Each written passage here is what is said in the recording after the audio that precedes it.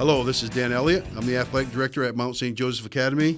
This is Adam Greenlease, coach of Fairhaven Union High School baseball. This is Abby Bennett, softball coach at Proctor High School. And you're listening to the Inside Pitch. Play ball! Brought to you by our season sponsor, the Rutland Regional Medical Center. Healthy you, healthy together. All right. Welcome to the Inside Pitch. My name is Adam Aucoin. I'm the sports editor here at the Rutland Herald. I'm joined by sports reporter Tom Haley and our guest today, Bob Fredette. So we're back after a week hiatus. We hope you guys had a great holiday season. I hope the new year has been treating you well so far. But we're just going to get right into it. Now, how was your guys' holidays? Oh, holiday was great. I mean, I think we've all seen a lot of basketball. And talking before we came on the air, we all kind of have our favorite storylines for the different divisions. I know Bob mentioned D4 boys that's pretty compelling, but so are some of the others. And one thing that jumped out at me this weekend was D3 girls. Thetford, after losing a one-possession game earlier in the year at Windsor, Saturday they went to Thetford in another one-possession game, and again the home team won. So they've split one-possession games, each winning on their home court, and that looks like a dream matchup in the playoffs if it materializes. But if you think that Windsor and Thetford have things all their own way and are going to be in the final automatically, forget about it. Lake Region is 4-0 and has two double-digit wins over D1 teams, Rice and South Burlington. So D3 is going to be fun. And Bob, you've seen a heck of a lot of Fairhaven boys. Yeah, I think so. Yeah, I think so. Well, I'll tell you what. Can anyone beat them? I guess. Well, they can beat them. That's they can beat that's them. who can beat them so far, from what I've seen. Right. I watched Mill River play last night, and they play very physical and very hard and everything else. I think Fairhaven would have to give the nods to for now. I haven't seen U32. U32, I understand, is a very, very good basketball team.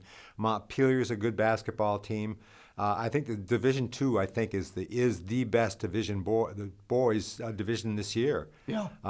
With Division IV maybe following up. Right. Division IV is very, very compelling and very good also. So, as a matter of fact, if I were to pick a game of the year, it'd be a hard time just choosing between a Fairhaven game and Twin Valley's game against West Rutland. I was so impressed with the Twin Valley boys. Long, athletic, but the most impressive thing, and it wasn't the three-point shooting, which was outrageous that night, is the work ethic. Every second they were out there, they were busting their buns. Either end of the court, middle court, it didn't matter what they were doing. Everybody worked hard for 32 minutes, and that's very, very rare at any level. Yep. And a lot of that, I think, is Chris Brown, the Twin Valley coach. He's got that reputation for getting his teams to play hard no matter what the score. We still remember that night. It was a couple of years ago.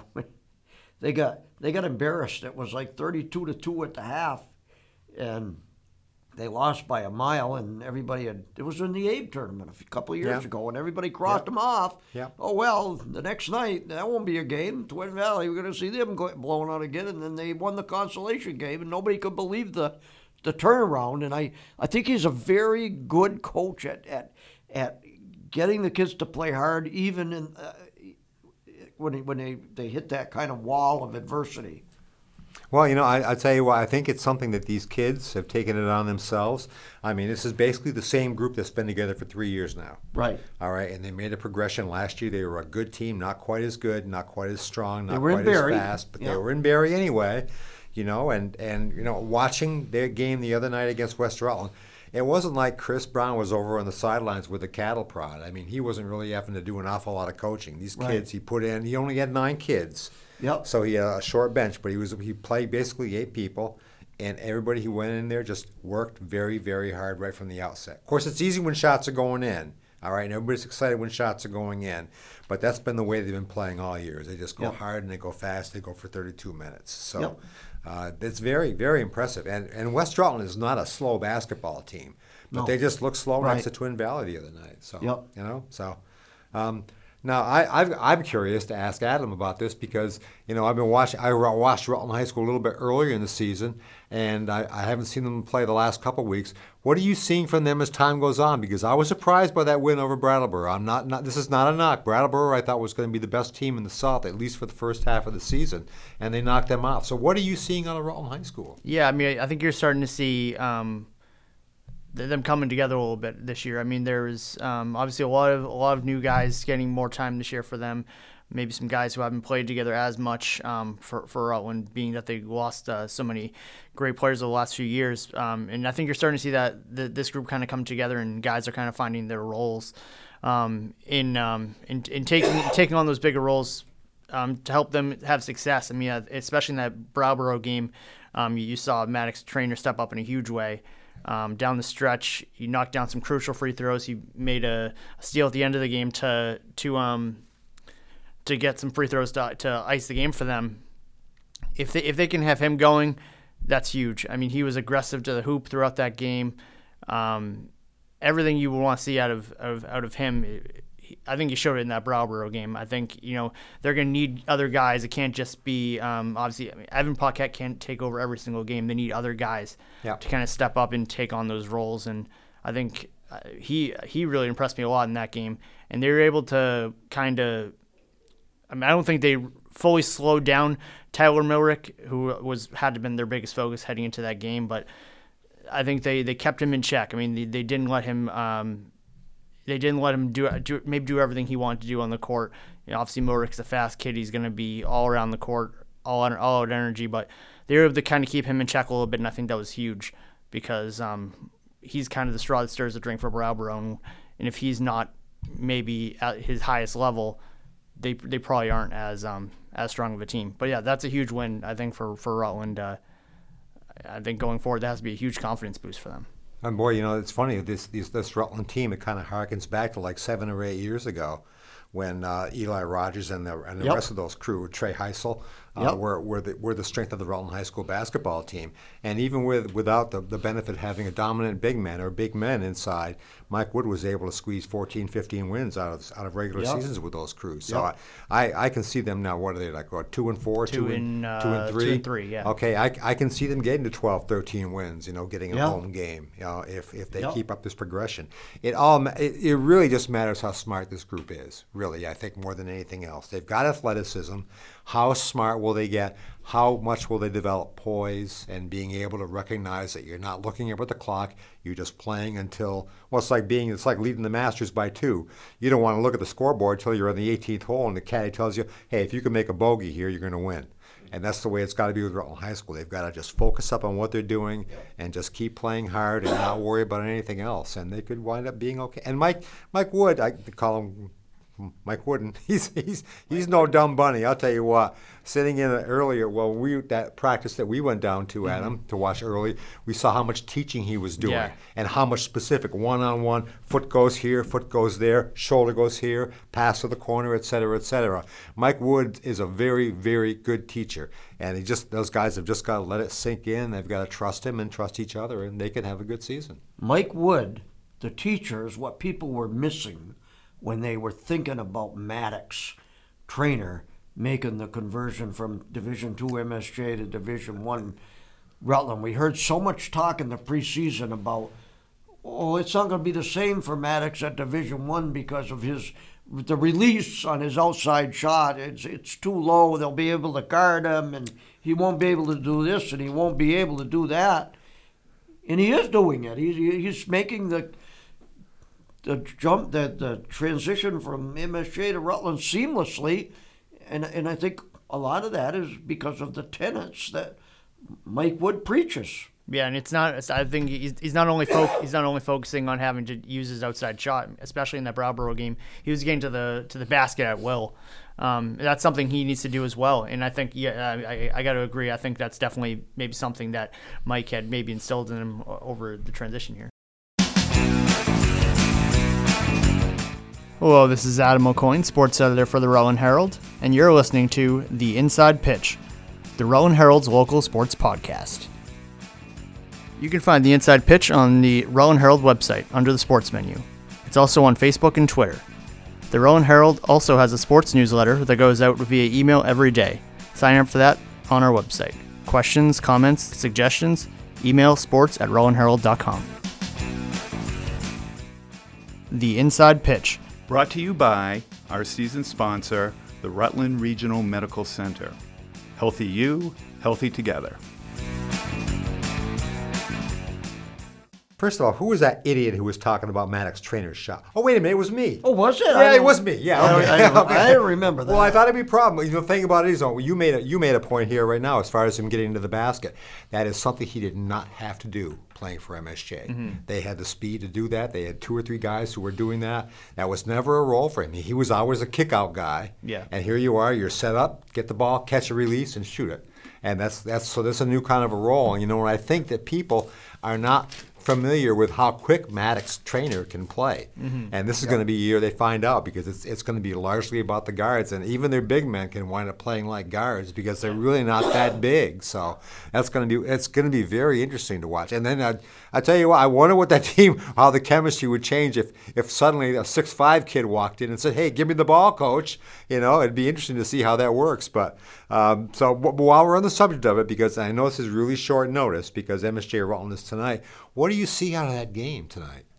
I mean, I think the Rutland has to find a way to be able to rebound the ball against MSJ. I mean, Jake Williams, I saw him against BBA. That kid is relentless on the boards. I mean, he might not be the most skilled offensively at this point, maybe in his career. I think he still needs to work on some of his post moves and stuff like that. But he's tough to beat on the boards. So I mean, they're going to need guys like Malik Hendrickson, Javen Valente, whoever they kind of match up with him down low to really be working hard. And I think Rutland has the guys down low that will do that, but that's going to be really important to keep him off the boards, because at least in that BBA game for MSJ, they got plenty of MSJ's points came off of putbacks from Williams. So I think that's really important. I think that Rutland has the guards to match up with in terms of speed with MSJ, but I mean, I think the rebounding game is going to be very important, I think. I would say that one of the differences in this Rutland MSJ game compared to a lot of them over the recent years is when you say that tonight the curiosity factor is a little higher. So there's a few unknowns on both teams, right? Well, there's a lot of pluses and good things, but there are some unknowns. Yeah, I mean, when you take Jamison Evans out of the right. picture for Rutland High School, or just like you took out Noah Tyson the year before, right? It's always one of those "this is our year" kind of a things. Yep. For a team that's been like on the low side of that rivalry. Yep. And it doesn't always work that way, but I saw it work that way this year with Fairhaven and Rutland High School. And I think that it can happen, but I don't think MSJ has the talent that Fairhaven does. Even though MSJ is a talented team, this is not a knock. Fairhaven is just really, really good. But I think this could be a year that MSJ can pull it off. But how will they match up with speed? MSJ was a very, very quick team. They're not nearly as quick now, and Rutland is still trying to play very, very fast basketball. So that's also going to be a factor, I think. You mentioned you call Mike Wooden. Yeah. If Mike Wood was coaching West Rutland, he wouldn't be the Wizard of Westwood. He'd be the Wizard of Westside. But how long have you been sitting on that one? Actually, only when you just mentioned Wooden. So 6 minutes.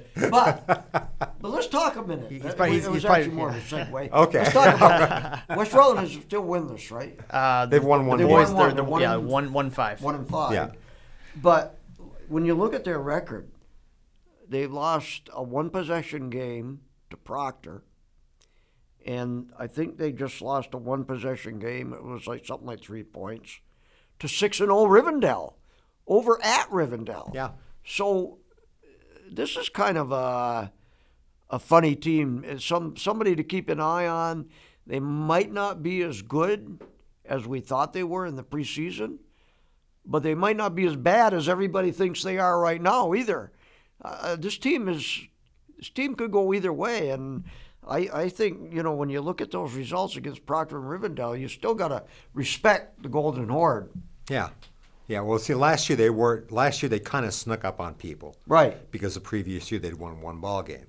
So now it's like everybody's got the circle around them and everything, Yep. and they're giving it their best shot. So now they got a target on their back to some extent. So it's up to them to make some adjustments and maybe change up their game a little bit and maybe utilize that speed a little bit more. I haven't seen them play like high-low on the post or anything, and I think that's maybe the one thing they could do with a guy like Tyler Sarayan to play give and go to the ball, go to the basket like that. So they may well have done that when they played at Rivendell. So we're gonna find out. I want to go get another good look at that team, but they've got talent. Oh yeah. They just, I think this is up to Westside to do some adjusting right now because they're not off to a good start and they've got to kind of wipe the board clean. Yep. And get started again, and they can still do it. They're a good team. They've got some good talent on that team. They do. So I wouldn't write them off. That's for sure. No, and they got a toughness about them. Jordan Toller was a football player. He was a lineman, and they got that mentality too. I think. Yep.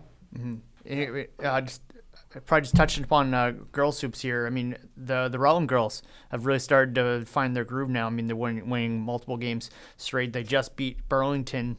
That was a good win. Yeah, in overtime. I think Burlington was unbeaten at the time. Burlington was right up there with CVU unbeaten. I'm really liking what I'm seeing out of Rutland over these past few games, especially offensively. I think they've really started to find their groove on that end. Whether it be Kendra Sabak is finally starting to find her shot. Carson Belomo stepped up in their win. The last game I covered of them, I'm blanking on who against St. Johnsbury. Yep. She stepped up in a huge way in that game. Riley Burgess' footwork has improved this year from last year, I think. Mm-hmm. So I think they could be a sneaky contender in Division I. Yeah. Well, I don't know if I can. If it's possible to use the word contender in Division I. Yeah, exactly. I think everybody might be. I hate to be a Scrooge, but I think everybody might be playing for second place. I think Rutland has a good claim to probably be a good chance of being the top team in the SVL. I think there's there's some pretty good teams in the SVL right now with Burton. And there's no shame in getting to the title game. Yeah. No shame in getting there. Yeah. That would be a big deal for the other team. Yeah.